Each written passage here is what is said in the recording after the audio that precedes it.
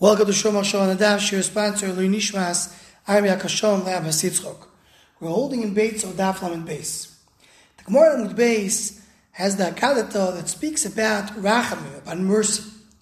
And the Gemara says a sentence that says, on the Pasuk, V'nosalecho Rachamim v'richamcho, Kol ha'merachem ala briyos, anybody has mercy on other people, B'yadu shu mizarish l'Avraham Avinu. We know he's a descendant of Avraham Avinu. Someone does not have mercy on people. You know he's not a child of Avraham Avinu. And the Mefarshim and Bali Amusar all point out that one of the characteristics of Am Yisrael is being a Rachman, having mercy on people. As the Gemara in Yevamos tells us, there's 3 signs of this nation. Rachmanim, Baishanim, Goyim Lechasadim. So, this is one of the characteristics of Am Yisrael.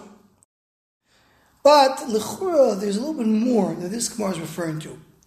Because we have a very similar Gemara in Shabbos, Daf Kuf Nun Aleph on Beis.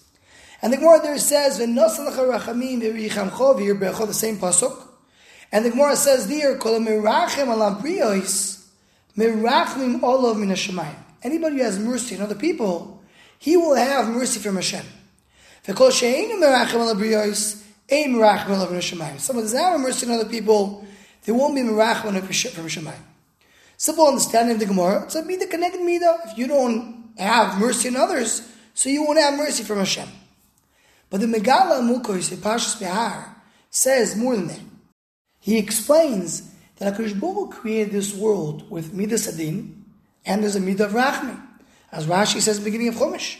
All of a machshava, there was a so to speak, the first thought was to use midas adin, but so you have different midos that Kadosh Baruch Hu uses in the world. There's din and there's rachamim. And in order for this world to be sustained, to be miskayim, you need to have rachamim.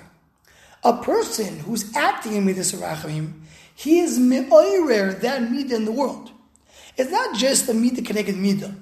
If a person is acting in such a midah, the way a person acts in the world, that's he is bringing about how the world will act with him. Kivyachol, he's bringing about how HaKadosh Baruch Hu is misnag in briyosa. The way HaKadosh Baruch Hu is dealing with people, it depends on how a person himself works in this world. Because Kivyachol, a person needs to be like HaKadosh Baruch Hu. And the more he is like him, the more he's me'oirer. He awakens that midah. So a person who's mirachem ala briyos, he is bringing HaKadosh Baruch Hu to be mirachem.